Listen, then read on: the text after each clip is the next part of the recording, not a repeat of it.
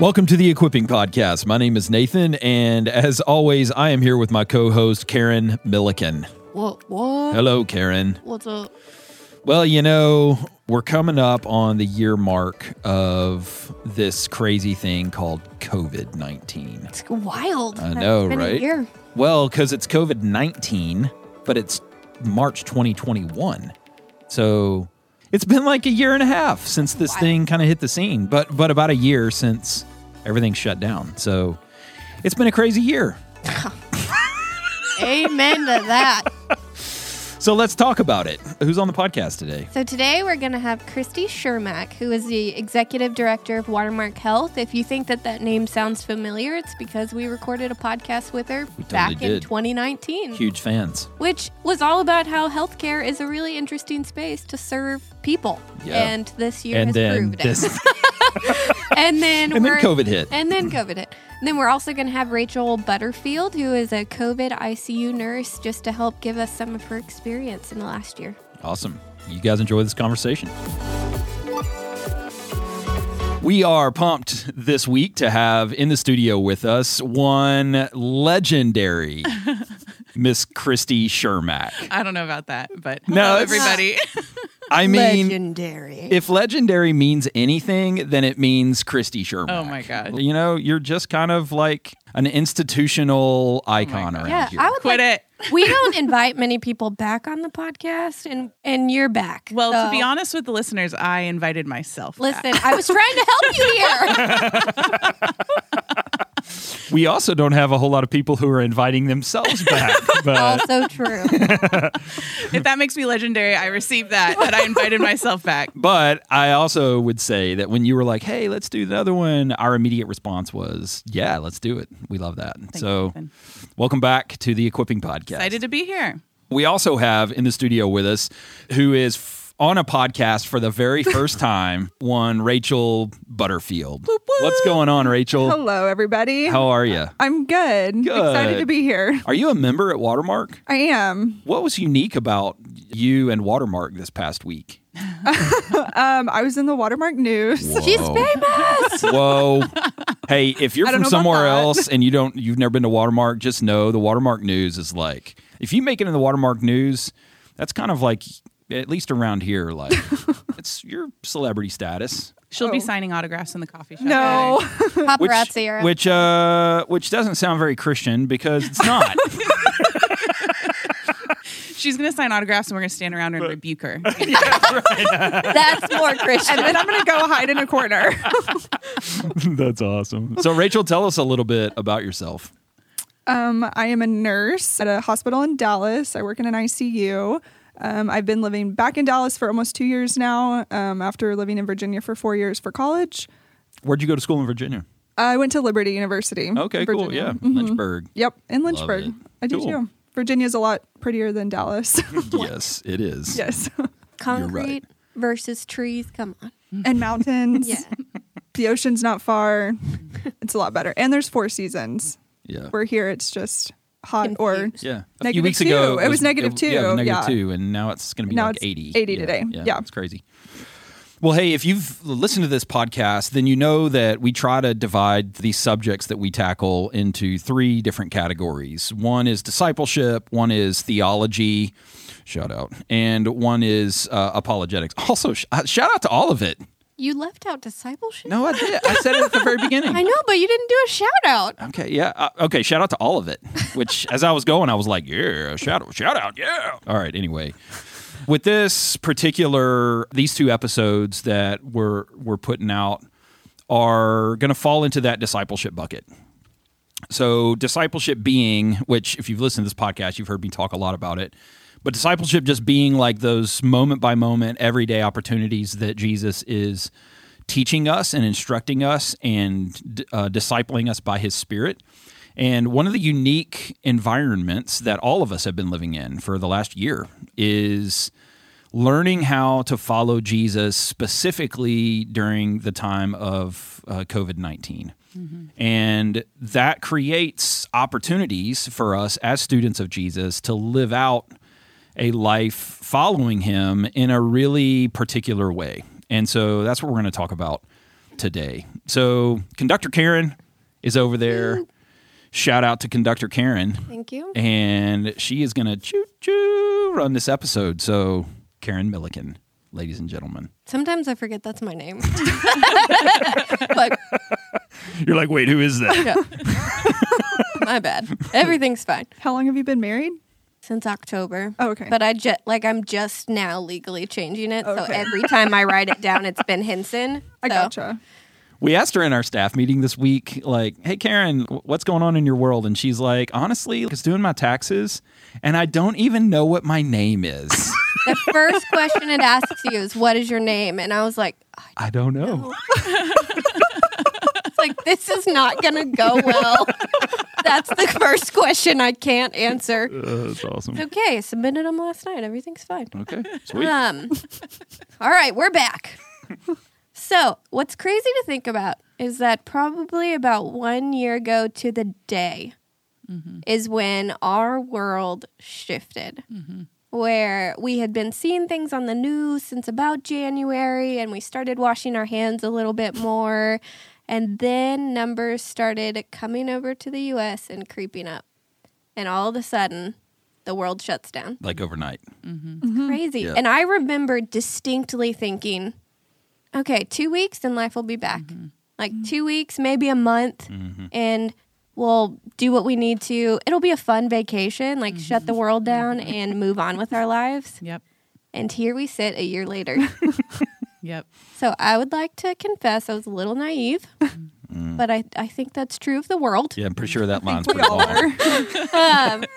And so part of the reason why we wanted to ask y'all back here is just to kind of help us in, I would say the aftermath, but that's not true. So to help us in the thick of the pandemic. And so we're going to be talking a little bit about trauma, and then in the next episode, some tools that can be helpful for those who've walked through this really hard season in really unique ways. And so just to get us started, help us understand some of the impacts that the pandemic has had over the last year, whether that's short-term, long-term. How has it changed our world, and how has it changed us? It might almost be easier to say what it hasn't changed. There's really only one of those things, and it's Jesus and God and Jesus, how we relate to him. I mean, seriously, I have a long list of what it's changed, and that's probably the only thing that it hasn't. But yeah, if I were to try to tackle what has shifted for us in the last year, I think the first thing is just we have to acknowledge there's been a lot of loss this year. Specifically the loss of life. When we're recording this, around 500,000 people have passed away in our country. So 500,000 people is a lot of people in the United States. Worldwide, that's 2.6 million people. And so just to even give us a framework for what that includes, how many people that is, because it's just too many for us to wrap our minds around. The city of Dallas has 1.3 million residents. So imagine the city of Dallas got wiped out two times over. Totally wiped out. Totally Every wiped human out. being dead. 2 times over. Yep. And that would be what we are dealing with in the world today, to an illness that we did not know about 12 months ago or about 14 months ago. And so that's just devastating. That's not just random humans. That's people that really mattered to God. It's safe to say a lot of them did not know who Jesus was. So there's something to grieve specifically there. They were family members, they were brothers, they were sisters, they were coworkers. So there are 500,000 people in our country gone today that weren't last year. And then there are the families and the circles around them that are mourning that. So I think, we got to start there of just acknowledging that's heavy, and there's something there to grieve and lament. And I would almost even, as I've been having conversations about this, I've kind of compared it to the poverty issue. Like, it's so big that it's hard to wrap our minds around, where it's almost easier just to stuff it somewhere and say, well, that's too big of a number. I can't do anything about it, so I'm going to go about my life. Stick your head in the sand. Yes. Try to. Yeah. Like, I ate my breakfast this morning, and I know very well there are people that are going to die from starvation today. Yeah. And so there's just something about the human experience that is hard to absorb and understand. But at the year marker of just a really devastating time, I think it's appropriate to try our best to absorb and understand it and grieve it and lament with those who are grieving. So, well, and that's essentially the heart of Christianity, right? Is that Jesus incarnates as a man and becomes one of us. And I think in our experience identifies with our weakness. He actually ends up suffering with us and for us.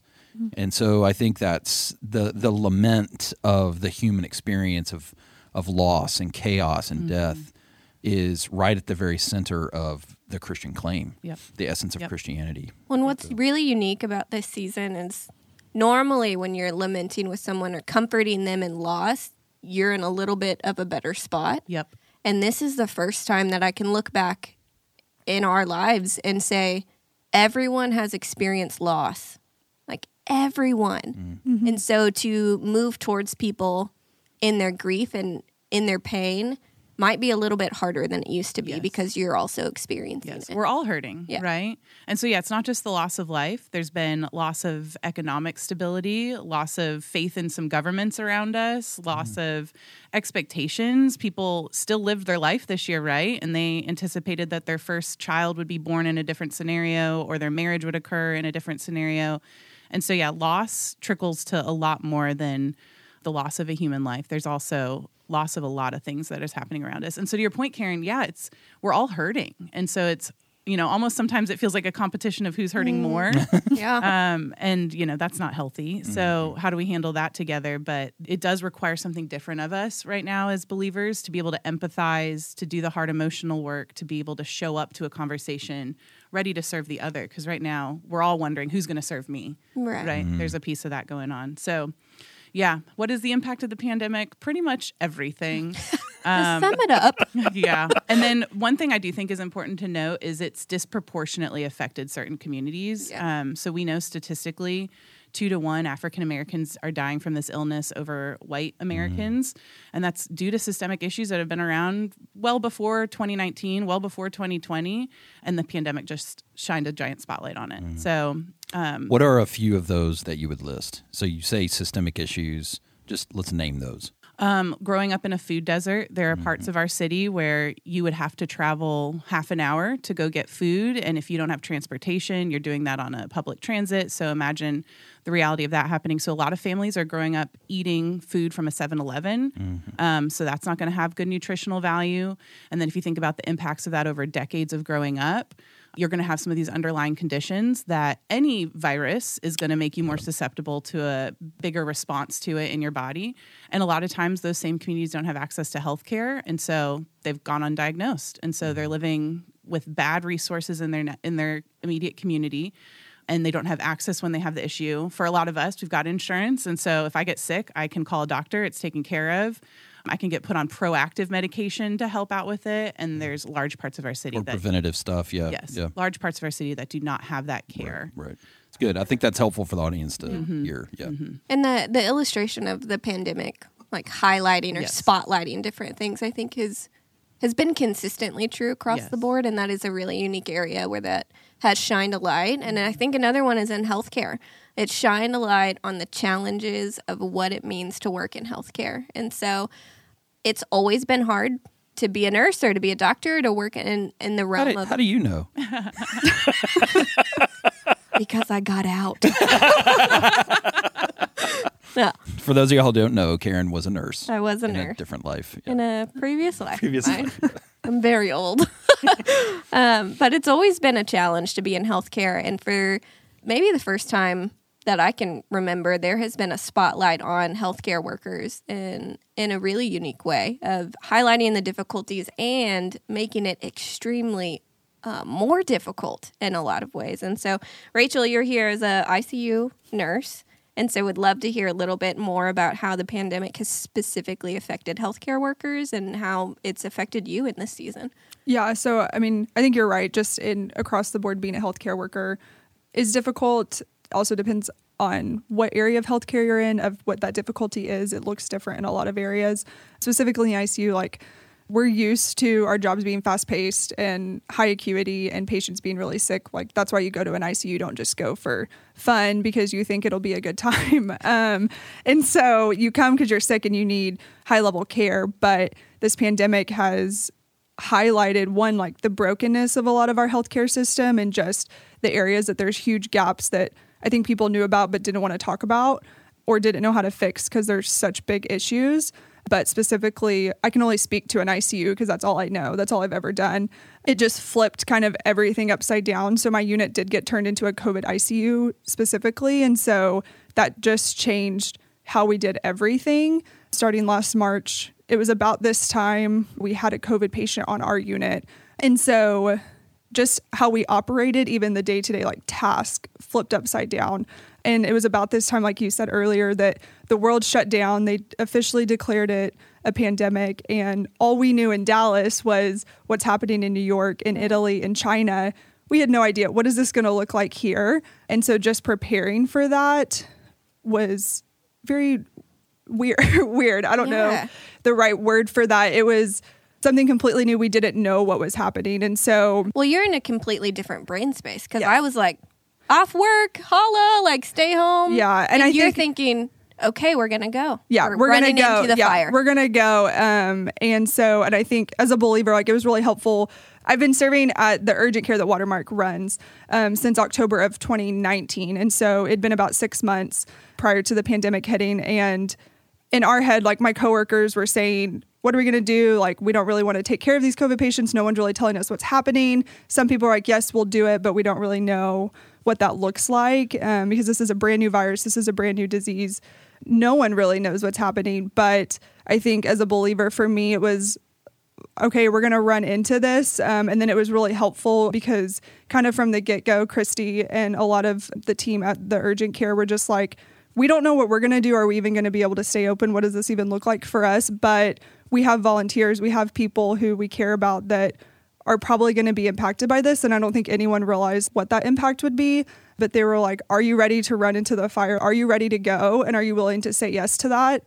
Having no idea what that looked like. And so I can say for me, for my coworkers, for my friends who are nurses across the country, and I have a lot of friends in other aspects of healthcare as well, it was kind of like, what are you going to do if you get this and die? Because all we heard out of New York was like all these nurses, all these doctors, respiratory therapists are just dying right and left because they don't know what's happening. And so that was just like, I have no idea, but I guess we're going to do this because right now the Lord has asked me to be a nurse and has gifted me with this. And so we're going to stay in this because this is what my unit is turning into.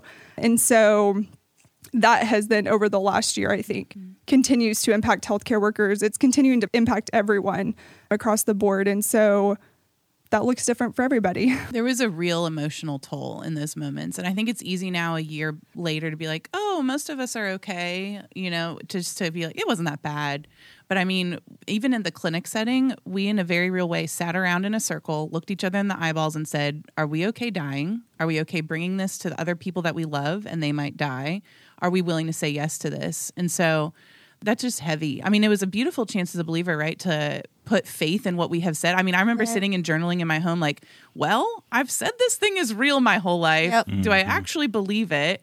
So that's like an awesome refining experience, but there was also an emotional weight to some of that. And then we're in a Christian bubble in our clinics, right? Like we have the best possible scenario of working in healthcare.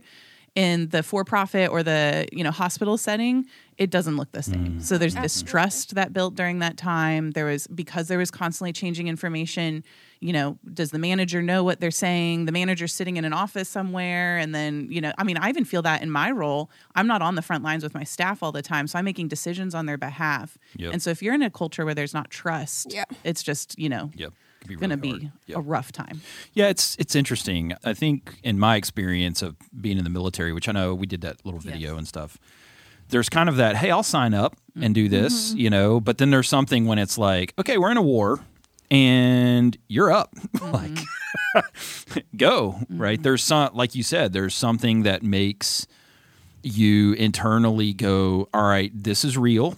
I could die, but let's go. Yeah. I mean, the way I've talked to people is, look, do you believe that Jesus is the king and that he will raise you from the dead or not? And that's where the rubber meets the road. When you're faced with life and death situations and you go, okay, like, here we go. I believe, help my unbelief. Yes. And you move, like you step off and you go. Yes. You do it.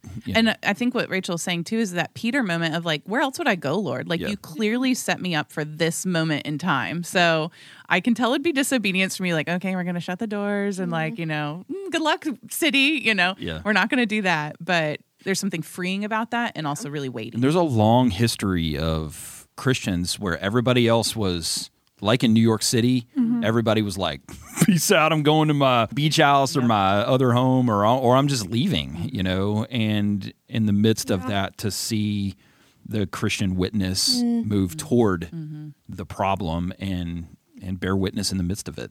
And I would say one example of that in the hospital sector is the nurses that are staying at their hospitals oftentimes have some of that value system of, hey, this is what the Lord has called me to, so I'm going to stick around. Because right now in the nursing world, you can make a lot of money to change your contract over and go wherever there's a surge and move from thing to thing. I mean, we hear stories of different hospitals losing dozens of people a month. Like, it is just not a good environment right now because of the weight that they're bearing. Yep. And so folks like Rachel have stuck around because Rachel knows that the Lord has asked her to stay there. Yeah, and so there's something different even than that arena. Love it. Rachel, help us understand some of the isolation that you experienced in those first few months, because so many of us were like around our families and we would, okay, I'm going to choose to be around this group and now I'm going to choose to be around this group. But as somebody who's caring for COVID patients in those early days and you don't know the implications of being around them and how it spreads, talk to us a little bit about how the isolation affected you. Yeah, it's been hard to just kind of process through, and I would say there's still a lot of things that I haven't fully processed through because there just hasn't been time. Things are slowing down some, which has been a blessing. Like, COVID numbers are going down, and so slowly starting to get to process some of that. But the isolation was probably one of the hardest things to do and walk through, and even still can feel some of the remnants of that, like, to this day. But it was interesting because it was this thing we didn't know, and I can distinctly remember my dad's birthday is actually coming up this weekend, and so that was like the last thing that I did with my family. We went to dinner for his birthday at a restaurant. That was the last restaurant we ate out, and it's like weird to think about all of these things and like put all the pieces together.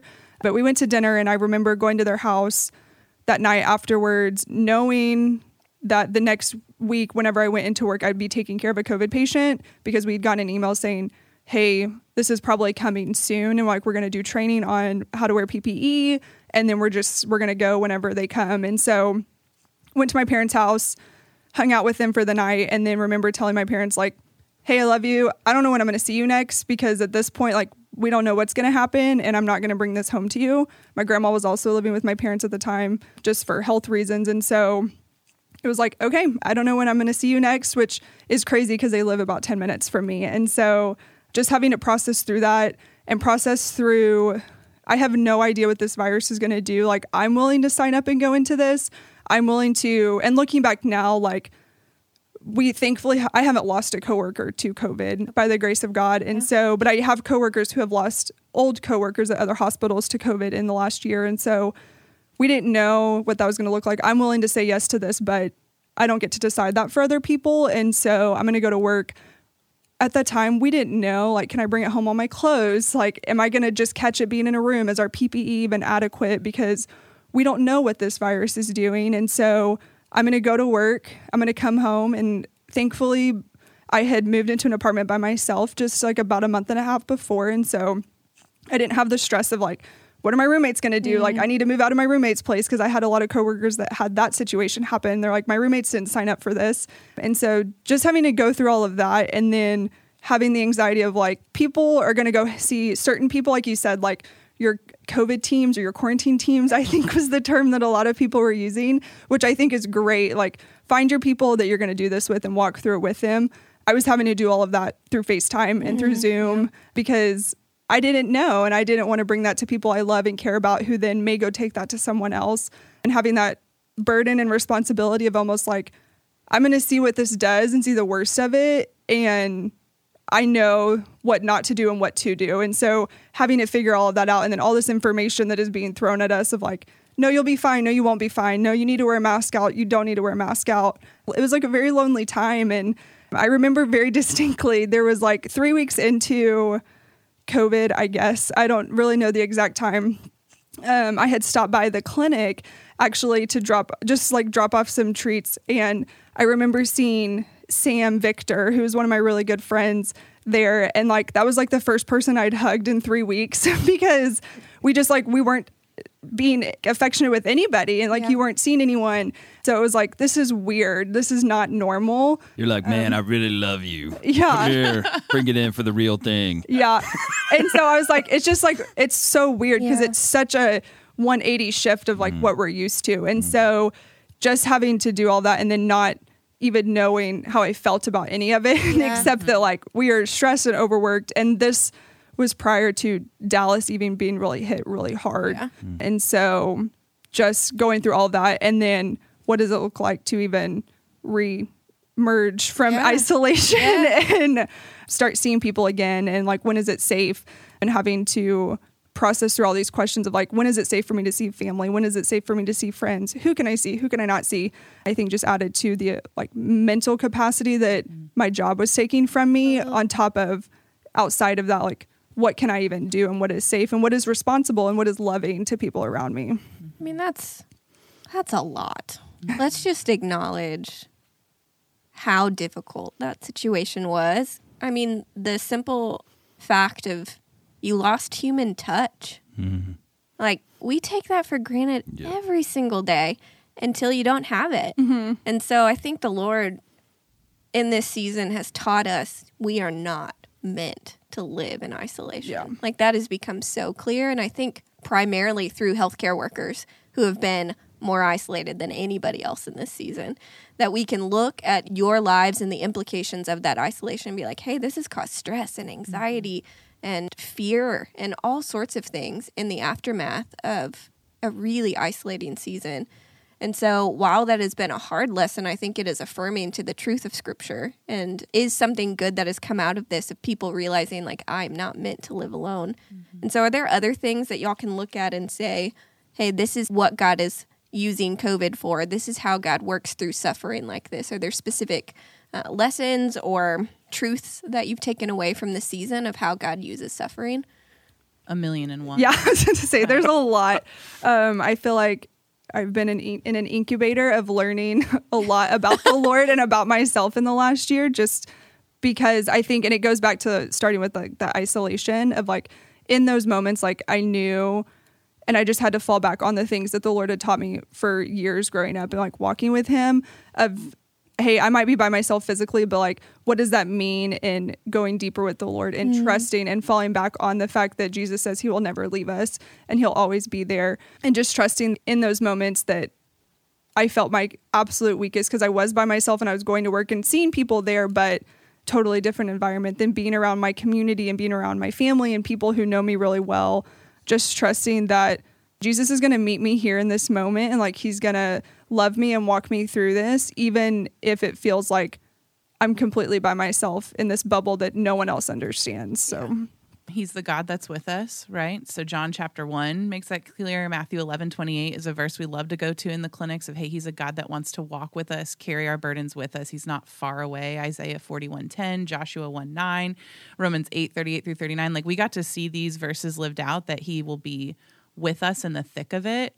And he's not just saying, go figure this out over here. Like, this is, I mean, let's call it what it is. It was a traumatic time. It still is a traumatic time. If you look at what the mental health diagnosis code of that is, it's a perceived or real threat to your life or injury. And it's like, that's exactly what healthcare workers have walked through. That's what the whole world has walked through in the last year. And so that was a traumatic time. It is a traumatic time. And God was right there in the thick of it with us. I think a big lesson that we saw over and over again was he's the God that went before us. So he prepared so many things so that we could respond the way we did, down to the fact that the year prior we had installed heaters outside of our building so that when people lined up in the morning to be seen, we could help keep them warm. Now all of a sudden our staff is the one sitting outside in the cold, and it's like, glad we have these heaters here. Like, there were little details like that. Another one would be, we'd been going to Haiti for years prior, so we knew how to set up and tear down a clinic immediately. We knew how to do an outdoor triage process. And so on March 13th, we flipped our clinic around and said, okay, we're going to do outdoor triage process. And that was like a really easy change for us. And we had other clinics calling us and be like, how'd you know how to do that? It's like, we went to Haiti 7 times. So that's how we knew how to do it. We were prepared. Experience. So he's the God that went before us. He knew all of those things down to the details of which staff rolled on the team at which time. I think one of the big lessons for me, so in the middle of this last year, there was, yes, working in the healthcare space, and then also facing just like difficult stuff in my family. My dad is not doing well and got a difficult diagnosis. And so we spent some time studying heaven. And I think that was one of my huge takeaways from the last year is heaven's going to be amazing. And because this world has been comfortable in the past, I can put too much hope in this world. And this year was a really helpful year to take my comfort and my security out of the world and put it in the right spot. And so even just having a more tangible understanding of what heaven will look like was a big takeaway. And the fact that this is not it. Yep. This is definitely not it. And I'm really glad that this is not it. Praise the Lamb. Yeah. Have there been days where you just said, hey, I don't want to do it anymore? Like, I'm done. Like, take me out of the game. Like, let me do anything else with my career. Let me walk away from this, Lord. Were there days like that?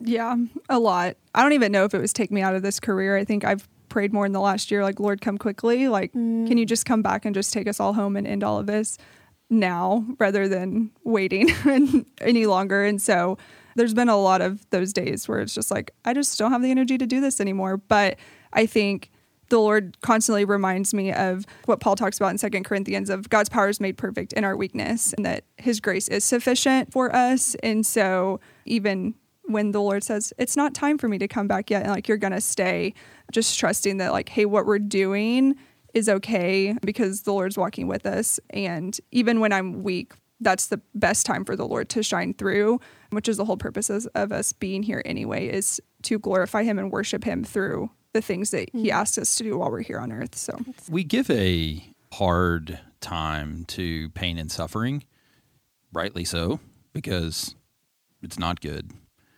But the Lord uses it. I don't think that he created it. I don't think he intended it. I don't think he's happy about it. But just like with anything in the entire cosmos, right, God can use it. And I think he uses pain and suffering in very specific ways to produce things in us that otherwise would be very difficult to produce.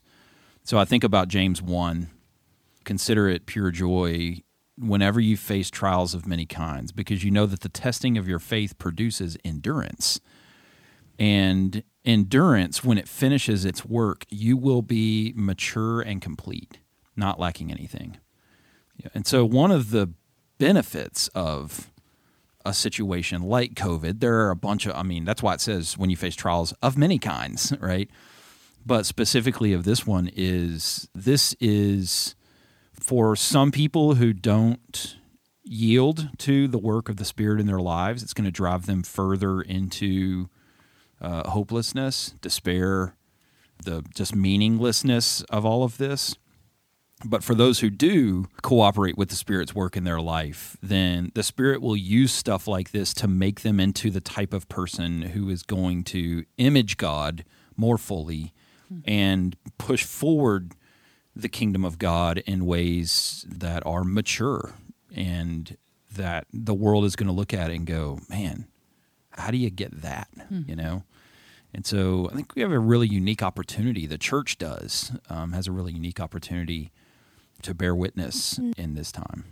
I don't know if you caught it earlier, but Rachel mentioned when the world was shutting down and things were on fire in the hospital that she came by the clinic with treats for us. I did catch that. I was like, huh? I mean, I think that is a perfect example. And that's one of my other takeaways, Karen, is I've just seen over and over again the people that continue to allow this to find ways to serve others more and more and more are the healthiest ones in the room. Yep. And the people that have said this is hard and they've turned inward and fought for their own comfort and fought for their own peace and not worried about the other next to them are the unhealthiest in the room. And so, I mean, scripture's laced with reasons why we should serve others, but this year has also been a little bit of a microcosm for me to see that play out. And that makes me sad because, I mean, that is part of the healing process is taking your grief and helping others find healing because of it and finding ways to get out of our own heads and serve others. Like that has been a very real way that I have stayed any amount of sane. Is I have goals every single month to find ways to serve others outside of my own muck. Totally. And that's part of what keeps me sane. Yep. And so to answer your other question, Karen, of has there been days you wanted to quit? I think it's important. Like people tend to, I mean, we've been called healthcare heroes, right? We're not heroes. We're human beings. We are just as human as the next person. Burdens are just as heavy as the next person. I mean, there were times this summer where I did not want to get out of bed. I mean, like this was hard. I love my job. I hated going to my job sometimes because I was making decisions that were life and death for people I loved, you know? And it's like, I'm looking at my coworker and I'm thinking, you have 2 kids at home. Your husband has a job. Like, I'm sending you to the front lines. I don't know what's going to happen with you. And that I just didn't want to do that anymore. And so, yes, there have been days where I did not want to do this anymore. But like Nathan's saying, finding ways to press through it, to find rhythms, to stay emotionally well in the middle of that. I mean, I don't think I'd trade this year for anything now that I'm through some of it, but there were days I wanted to quit. Yeah. And I hope if you're listening and you're in that spot of, hey, there are days I want to quit, know that you're not alone and that God can use that in really miraculous ways. And so do y'all want to end this episode just on any story of, hey, God showed up here, or I saw him work in this way? Yeah, like I mentioned, we saw him go before us in a million different ways, and just using his church even to show up in unique spots. One of the things we saw early on was because a lot of places closed their doors and we didn't, was we had a lot of early diagnosed pregnancies walking through our building. And so, I mean, there were tangible lives that were saved because we chose to shoulder some of that burden. I'd say personally, time in scripture, just like popping off the page, like that was part of what sustained me through this last year.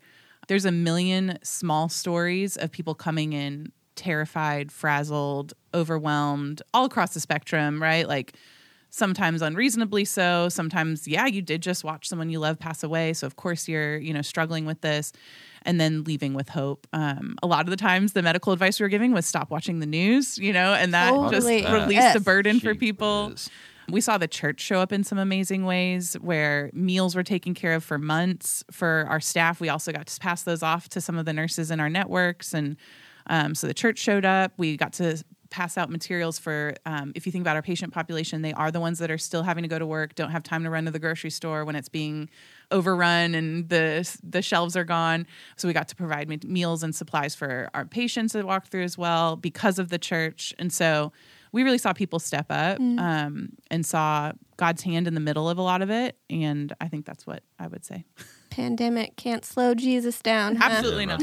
Absolutely not. That's so good. And it's helpful to be reminded of the God of all comfort and the God of all power is still those things in the midst of this time. And so really appreciate y'all's vulnerability and willingness to kind of share some of the hard with us. And so in the next episode, we are going to talk through tools of, hey, what are tangible ways to stay emotionally healthy and how can we help those around us who are hurting? And so if you're in either of those buckets, you're hurting or you know someone who is, tune in next time. So thanks for being here, y'all. Thank you. Your main takeaway from this needs to be that sometimes watching the news is literally detrimental to your mental health. Yes. I second that. It is. Yes. All right, goodbye. Also Google. And dude, get off of Dr. Google. Yeah. He's a terrible doctor. He is a terrible doctor. I have a rash on my skin. You have stage 4 cancer. Like, nah, that's a heat rash. You're fine. You took a bath. water. Yeah, the bath was too hot. Yeah, it's just you have warm skin.